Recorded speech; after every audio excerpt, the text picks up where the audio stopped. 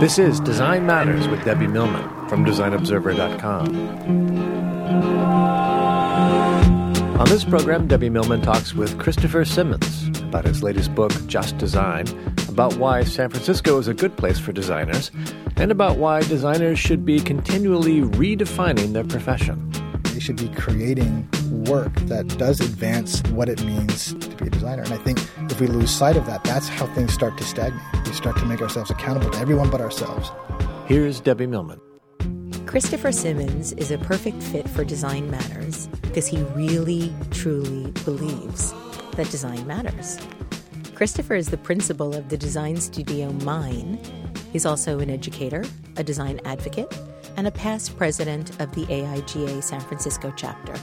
During his tenure there, he created San Francisco Design Week, and by the time he was done, Mayor Gavin Newsom declared San Francisco to be a city where design makes a difference.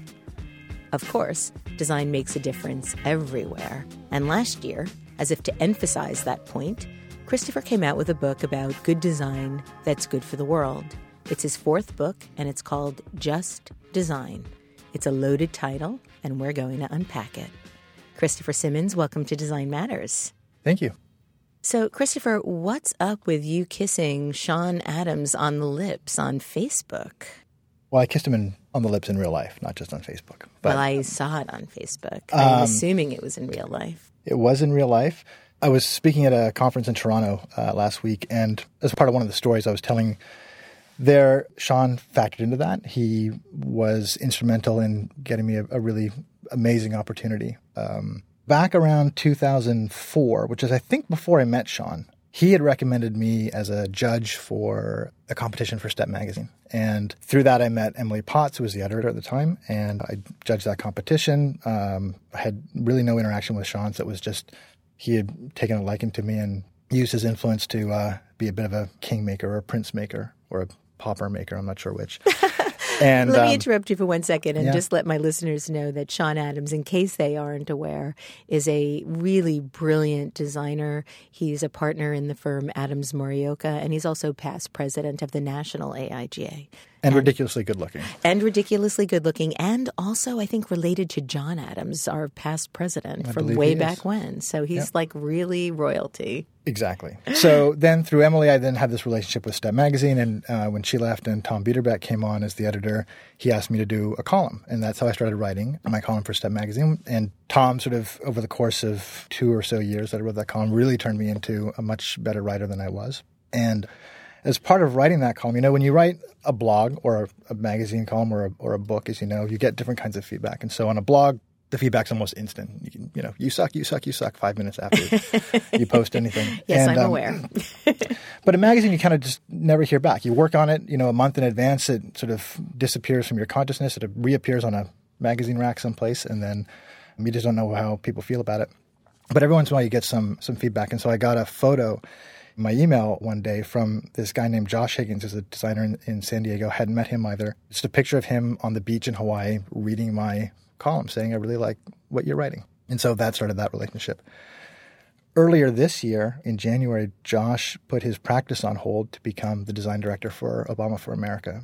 And he asked me for some advice on something. I used that opportunity to say, hey, I'd love to design something for you. Love to design something for you, or love to design something for the President of the United States of America? Both, but in this case, the President of the United States of America. And so at this conference in Chicago, I showed that project, which we had just finished. It was a limited edition art series, and the President has number 1 in the series. I have number 2. Josh has number 3, and Sean has number 4? Has number 4, and a kiss. Wow. So what did you design? I actually brought one for you, so I can show it to you. Is it number 5? It's number 75, I'm afraid. That's cool. 75 is a great number. Yeah. Thank you. It's basically just a sign kind of celebrating his re-inauguration. So it just says, yes, we're united. And it's sort of done in that sort of, yes, we're open style in the Obama colors. And it's very, very simple, very typographic, but also very satisfying to do some work that you really believe in for a person and a cause that I think matters. So let's talk a little bit about how you got to this place in your life. You were born in Canada, but you now live in San Francisco. When and why did you move to the United States? I moved when I was 15. I moved with my parents, so I didn't have a lot of choice in the matter. I hated it, by the way. You hated Canada or hated moving? I loved Canada. I hated moving. Well, 15 is a hard time to move. 15, you're just in the absolute throes of adolescence, and I thought that Halifax, Nova Scotia, which is where I was living, had everything that a person could ever want in their life. Moved to, actually not directly to San Francisco, but to the East Bay, and just thought it was hell on earth. It was the hottest summer on record at the time, sort of in the low hundreds every day. It was 1989, so we had the earthquake in October, and it just seemed like this place just sucked for me. I hated my high school. I went from a small private school to a large public school, maybe 14 people in a class to 600. Why did your parents move? Well, my mom was from the Bay Area, and my stepdad at the time, my mom's second husband, got a job at UC Press, I think design director at UC Press. And so I had a lot of exposure to graphic design when I was a kid as well. And so is that why you decided to become a designer? In retrospect, it probably was, because there was a lot of sort of design ephemera around the house, so color separations. And I went to some paper mills, and I think even on a press check when I was, 9 or 10 years old. When he was working at UC Press, there was a designer there named Steve Rennick who passed away, sadly, a few years ago. He was a teacher also at CCA where I teach now. And I watched him. I sort of shadowed him for a day. He designed a book cover a day. They publish on average a book a day through University of California Press. And it was just amazing to watch him work. And I'm not sure that was exactly the totality of my interest, but that was certainly a factor.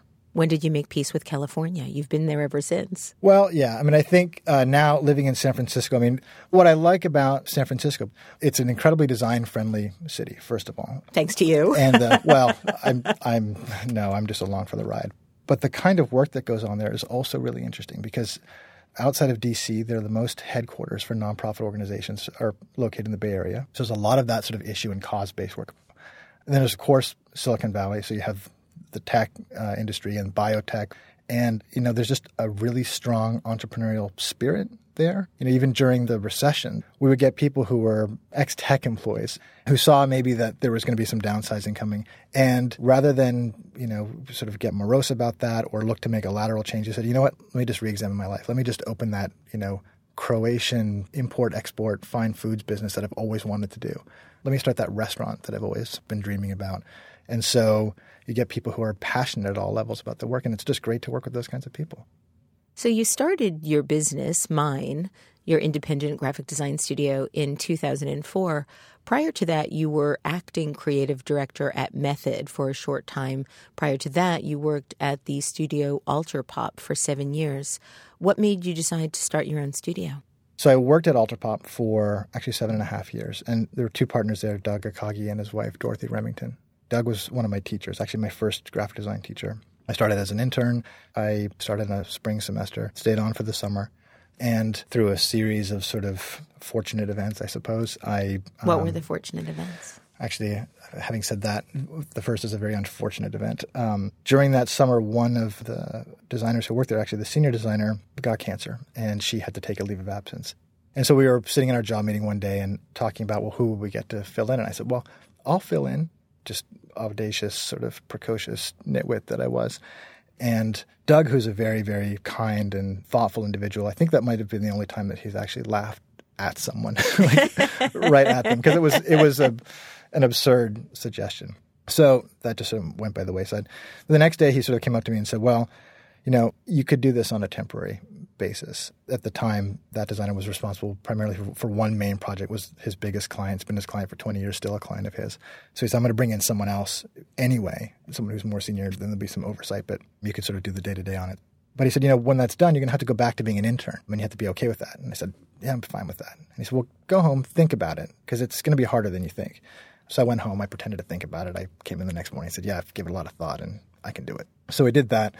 And then thankfully, she came back, made a full recovery. And then shortly after that, the junior designer left. And I kind of slid into that role. And over the years, sort of one thing led to another. And by the time I left, I was a principal in the firm. And we were talking about how to turn over ownership from Doug and Dorothy, who were at that time thinking towards retirement. They're still actively practicing, but they're looking towards the day when they don't have to work on a day-to-day basis. And as part of that process, as you sort of evaluate the company and you're looking at, well, what are the assets of the company? What's the revenue? What's the client base, the reputation, the staff, all the things that sort of make up the valuation. It's a very complicated, time-consuming, expensive process to do that. And of course, they'd built this company from scratch over 20, 25 years. I would be buying into it. And the more I thought about it, the more I thought, well, a lot of that value is me. A lot of that, what I'd be buying is buying back myself. And some of the clients, although it's great to have wonderful clients, didn't represent the kind of work that I wanted to do. And we just got to a point where I thought, well, I'll give it a go on my own. So you said that at the time you weren't entirely happy with the body of work, the subject matter of the work. What kind of work did you want to do? I don't know what I wanted to do. I think I always, at that time I was a pretty young designer, pretty idealistic. And so every project sort of had to be groundbreaking for me. It had to sort of push the envelope in terms of what it meant to design. And I was looking around at firms like Method would be one, or Tolleson or Kahan, were sort of some of the big relevant design firms at the time. And they seemed to be doing much more courageous work than we were doing, for the most part. We did some, I think, really, excellent work, but we were a bit more conservative, I guess. And I have a lot of respect for that. But as a young designer, it wasn't thrilling to me, and I think I wanted to be thrilled. Then, of course, I started my own business, and I took whatever I could get. So it was kind of a backwards move to move forward. I'm really fascinated by the way you described doing courageous work. How would you define that? Well, I think at the time, I probably would have defined it a little bit differently than I might now. At the time, I think it was about the look of it, the sort of the edginess of the edginess, yeah, I guess. I mean, the kind of thing that you would create and say, no client will ever sign off on that. If there's a continuum and sort of boring is at one end, safe is in the middle, and challenging is at the far end. I wanted stuff that was always at the challenging end. And of course, you can't get that 100% of the time. Now I think there's a phrase that I sort of tell myself sometimes, which is about courage in design, which is sort of having the courage to be the very least. It takes a lot, I think. At the time I was looking at what can I add to this to make it, more interesting? What sort of design layer, typographic trick, production technique could I sort of attack this with? And now I look at how can I get to the core of the idea? How can I make this so simple, so pure that people are shocked by how crystal it is? I first found out about you and your work in the mid-2000s when you created the art installation Everything is Okay, the collaborative art project aimed at provoking people to more critically consider the status quo, which consists of police-style barricade tape emblazoned with the message, "Everything is okay." And you've suggested that the statement can be read either as an affirmative, reassuring phrase or a condemning indictment of mediocrity. And so I want to talk a little bit more about this. How did you even come up with the idea? And is it true that the original idea for this promotion was a Screw Bush poster? Yeah, and that's a whole separate story. But the Everything is Okay. So I mentioned a moment ago that there was this designer at our office who had cancer and had to take this leave of absence. She made a recovery, but the cancer came back in a different form several years later at around 2003, 2004.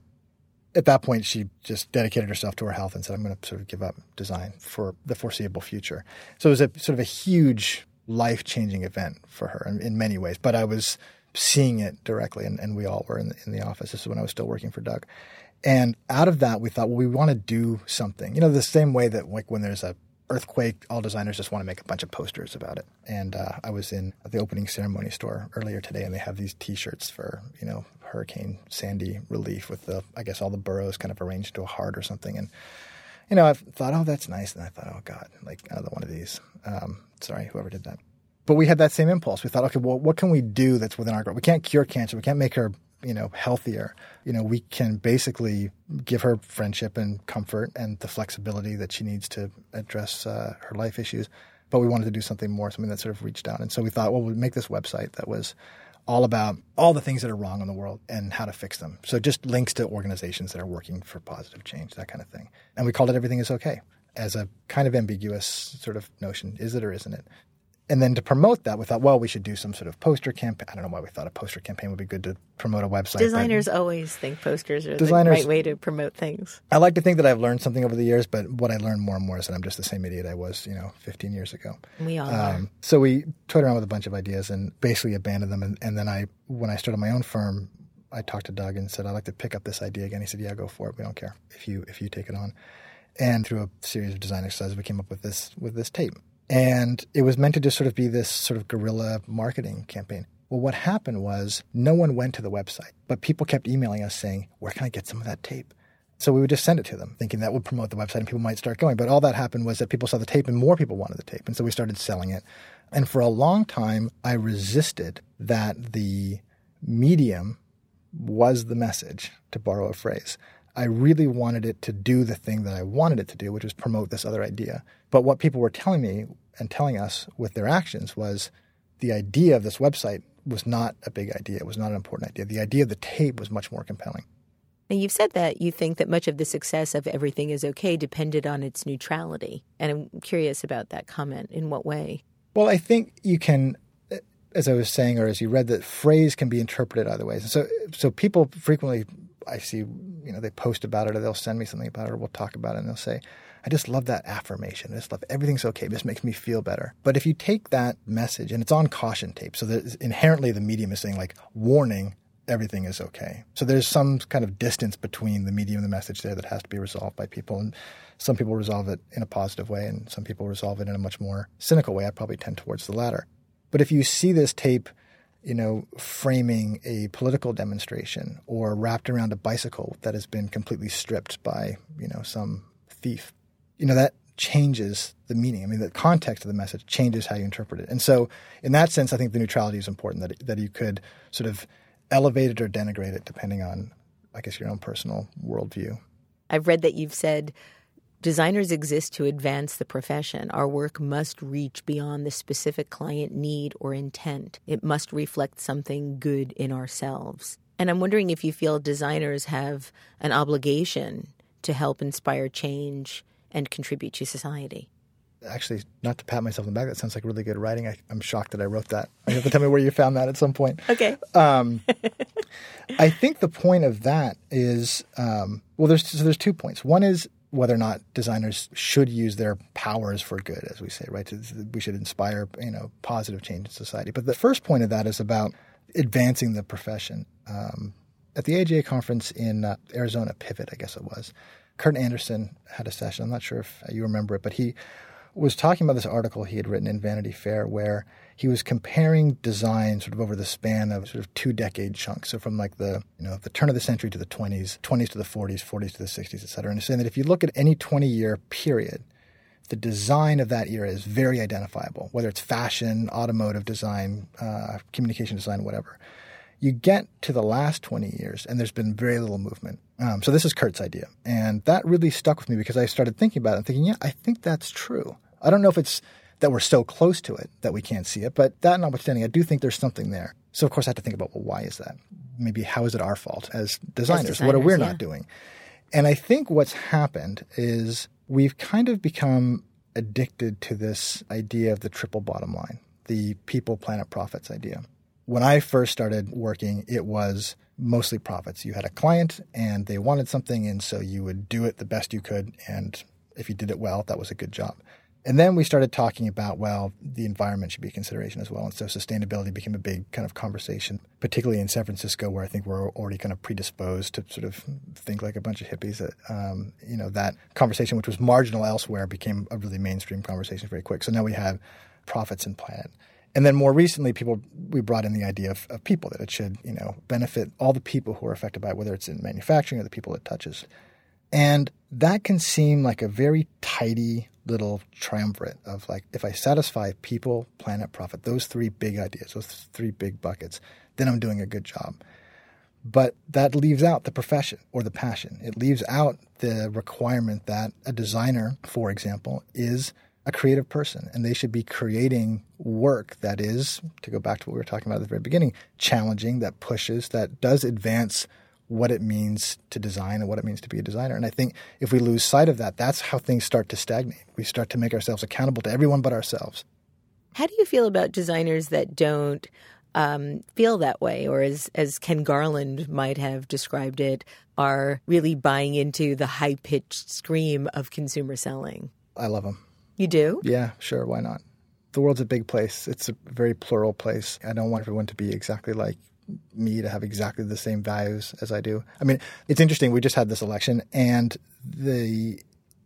it's great to sit around with all your friends and say how great Obama is and how much, we're glad Romney didn't win. That's my personal view. But it's actually more interesting to talk to someone who has a different point of view and can have that discussion. And so if there are designers who have a different point of view than I do, I'd rather talk to them about our differences than just be reaffirmed that everyone thinks the same way I do.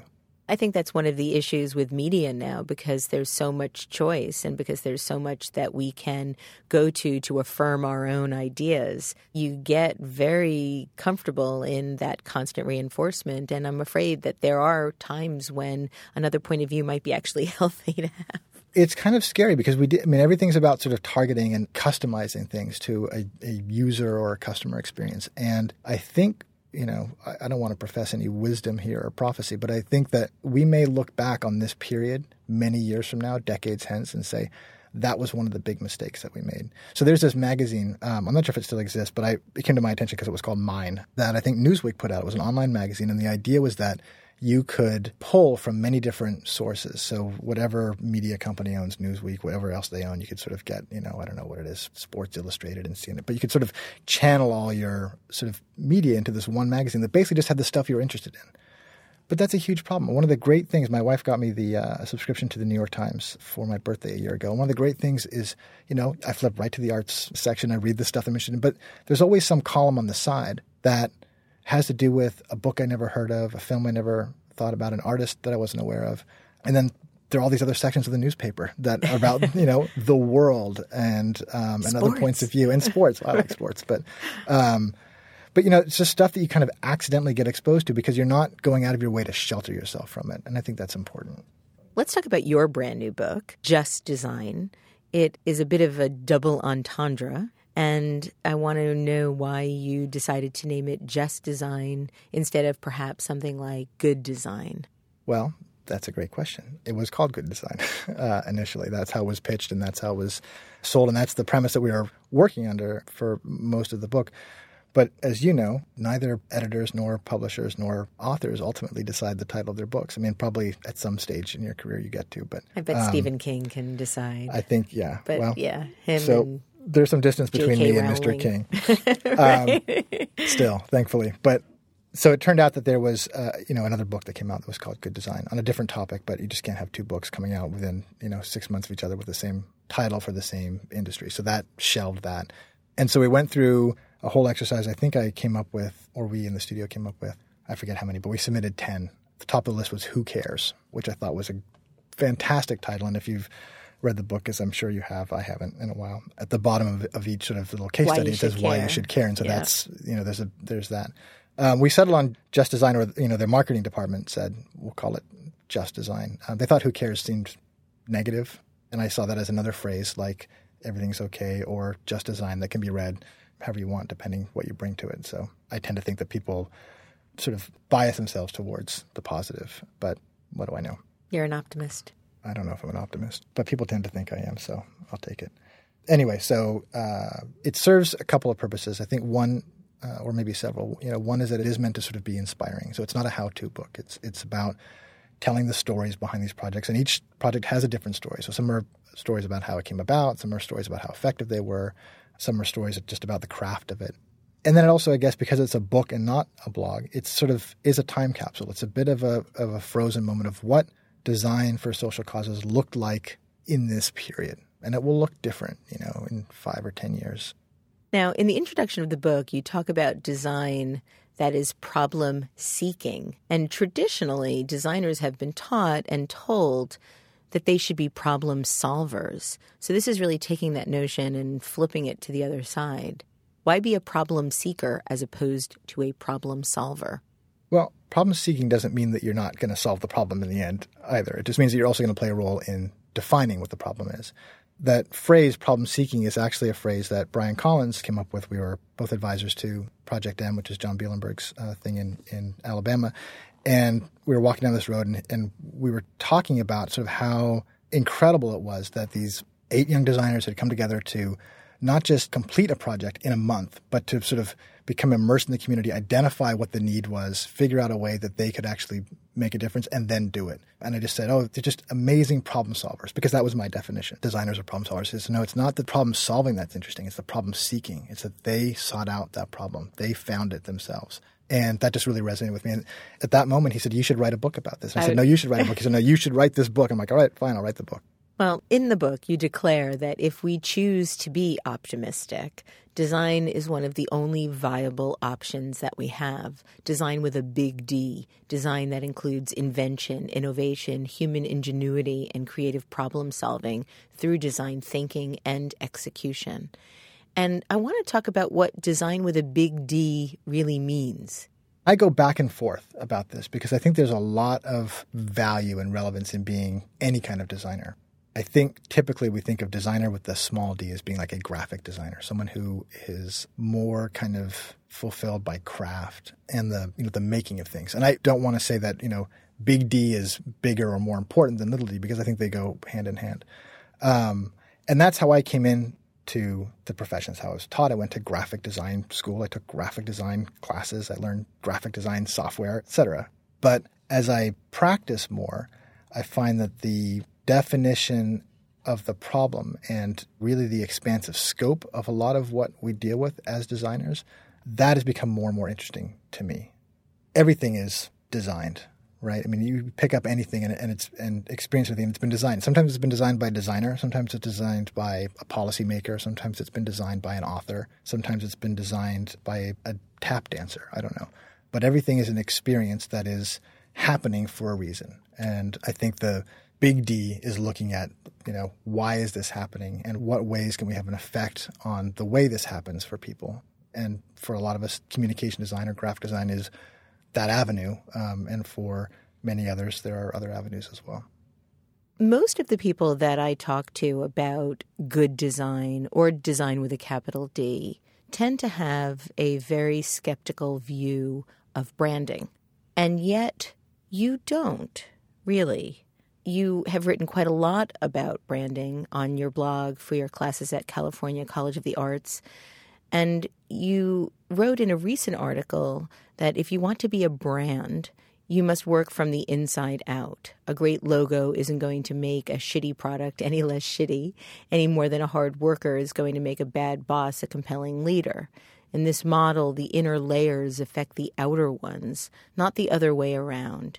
And while that might be very critical, Christopher, of the notion of bad versus good products, it still shows a real respect for the process of branding that I was really surprised to read.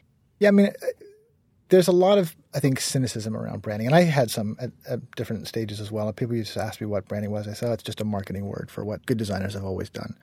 But Austin McGee on your show a couple of weeks ago, I thought, made a really compelling argument for what a brand is. I'm trying not to use it as a verb anymore. And I immediately bought his book because I thought he was so coherent in his explanation.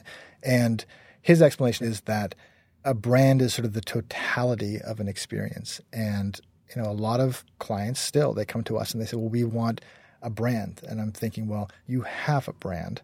I can help you communicate what that brand is, but we don't create it out of nothing. We create it out of your leadership, your product, your service, your marketing strategy, et cetera. And for a firm like ours, we're a small firm. We do a lot of, communication design and some strategy, but we're not going to take on, incredibly complex projects. So we're relying on the client to bring a lot of those components to the table and then use our critical thinking skills and creative skills as designers to look at that, analyze that, evaluate it, and kind of synthesize it into something that is going to hopefully connect the truth about what's going on to the people they want to talk to. One of the quotes in Just Design that really stopped me in my tracks was this statement: design is at the center of another process, that of mediator between consumer and product, between message and audience. It is a position of such profound influence and such limitless potential that I've never understood why so many designers seem so reluctant to fill it. That's when I knew you really did have a respect for the process of branding. And I want to talk a little bit about why you feel that there is that reluctance for so many practitioners to really understand that design is very much at the center of every process we undertake. I think a lot of designers do understand that, and maybe they just say it a different way. But those who are reluctant, I think, are probably – it's hard. I'm not one of them, so it's hard to sort of speak for a group of which I'm not a part. But I think the reluctance perhaps comes from a kind of cynicism about – in the mid-'90s, early 2000s when I started practicing, it seemed like everyone had a proprietary process. There was always some sort of secret sauce, some sort of secret recipe that designers went through to get the best results for their clients. But it was always the same process, and it just had, different names. And Isn't that interesting? It was always the same process. I mean, it pretty much was the same process. Sometimes it had an extra step or one less or something, but basically it was the same framework. And I think seeing that over and over and over again and seeing, okay, it's just the same thing repackaged different ways. It's like, new Coke or old Coke. It's, who cares? And I think a lot of designers see kind of branding the same way, that it's this kind of tactic or strategy, I guess, for differentiation. Saying, okay, well, if I say that I'm branding, then anyone who did identity design before that is doing something less. And I can elevate myself by calling what I do something different, even though we know they're not doing anything really that different. And so, there are these – I hate to sort of do this, but there really are these strata of, practitioners in design. And there are people designers who work on a very sort of, solely visual basis, and they love fonts and colors and papers and all the rest of it. And then there are designers that are a little bit more interested in sort of the communication problem, and there are designers who are more interested in sort of the interpretation and manipulation of data, so on and so forth all the way up. And, branding is it's essentially a marketing process. It's part of a marketing process, which seems, I think, to many people distant from a design process, from a puritanical kind of point of view. And I'm just someone who believes that all these things need to come just a little bit closer together. I'm not really interested in having my own little territory to piss on. Well, especially if you see that this process is one of being a mediator. That's the part that I found so fascinating, that you are somehow the catalyst for the message delivery as a designer or as a brand consultant or both. And that mediation between consumer and product, between message and audience, is one that I'm really fascinated by. How do you see the designer or the branding consultant or the practitioner of anything in this realm, a mediator? Well, I think there's what a thing is, right? But a thing is, nothing's really that objective. So if I have a widget A, there's what I as a producer of widget A thinks it's about and what people should care about. Then there's the audience, and there are multiple audiences, demographically, culturally, any way you slice it, that look at that and have a different kind of value associated with it. And as a designer, we get to kind of say, okay, well, what's the common ground? Where do these things overlap in an authentic way? So, it goes back to like that everything is okay thing. I could push that website forever. No one's going to bite. Everyone was saying, hey, here's the thing that we really care about more. And we see that as companies move away from being product-oriented companies to service-oriented companies, for example. We see it as, product lines shift, as, a company like Coca-Cola can be a music company also. There's staying true to who you are, but there's also recognizing that, things change and you can't be a static beacon in the center of a swirling sea. You've got to go with the flow every once in a while. Christopher, the last thing I want to ask you about includes a little bit of a confession on my part. I have been somewhat skeptical of the notion of good design, good being in quotes, mostly because it seems to relegate everything that isn't considered to be good design, bad design. And after reading Just Design, you've persuaded me to rethink that to a large degree, and mostly that comes from the way that you've elaborated on Charles Eames's definition of good design. So my last question for you today is, how do you define good design? I have to actually go back to that same definition. So the quote you're talking about comes from a 1972 interview with Charles Eames at the Louvre, where he's asked what is the definition of design, and he says, "Design is a plan for arranging elements to achieve a particular purpose." And what has always resonated about that for me is that there's these 5 components. There's the plans, that's the strategy. There's the arrangement, that's the formalism. There's the elements, that's the content. There's the achievement, so how effective was it? And there's the goal, how worthwhile was the goal? And good design for me then is design that satisfies adequately, by I suppose your own standard, all 5 of those components. So if it's a good strategy with good content and it's well laid out or presented, it does its job well, and it does something worth doing, again, by your estimation, then it's good design. And for some people, that's going to be changing the world, saving the whales, killing less trees. For other people, it's going to be selling more Q-tips. And I think that that definition is a big enough umbrella that it keeps everybody in and allows everyone to kind of bring their own passion to the answer. You had a footnote to the Eames definition. Do you remember what it was? Is this about creating as well? Yeah. And that's an important part. And that's something actually that one of the designers in my office, who's no longer working with me, he's at Facebook now, said, audaciously, I don't think that Eames definition is quite complete because it has to involve creating. And I think that is an important component also. It's hard for me to sit here now and annotize Charles Eames' definition of design. But it's an absolutely magnificent contribution, I think, the notion of creation being central to our craft. Yeah, and it gets back to that thing we were talking about with Kurt Anderson and the sort of the stagnation of design is that, unless you are bringing something to it, not just, checking off the boxes, but bringing something new to it that you are interested in, then it moves from good design to great design. Christopher, thank you so much for being on Design Matters today. To learn more about Christopher, please read his marvelous book, Just Design. He also has 3 other really terrific books that are just gold mines of information and inspiration. Or you can also head to his website at www.minesf.com. I'd like to thank you for listening, and remember, we can talk about making a difference, we can make a difference, or we can do both. I'm Debbie Millman, and I look forward to talking with you again soon. Design Matters with Debbie Millman is recorded at the Masters in Branding Studio at the School of Visual Arts in New York City. It is produced by Curtis Fox Productions. The show is published exclusively by DesignObserver.com. You can subscribe to this free podcast in the iTunes Store.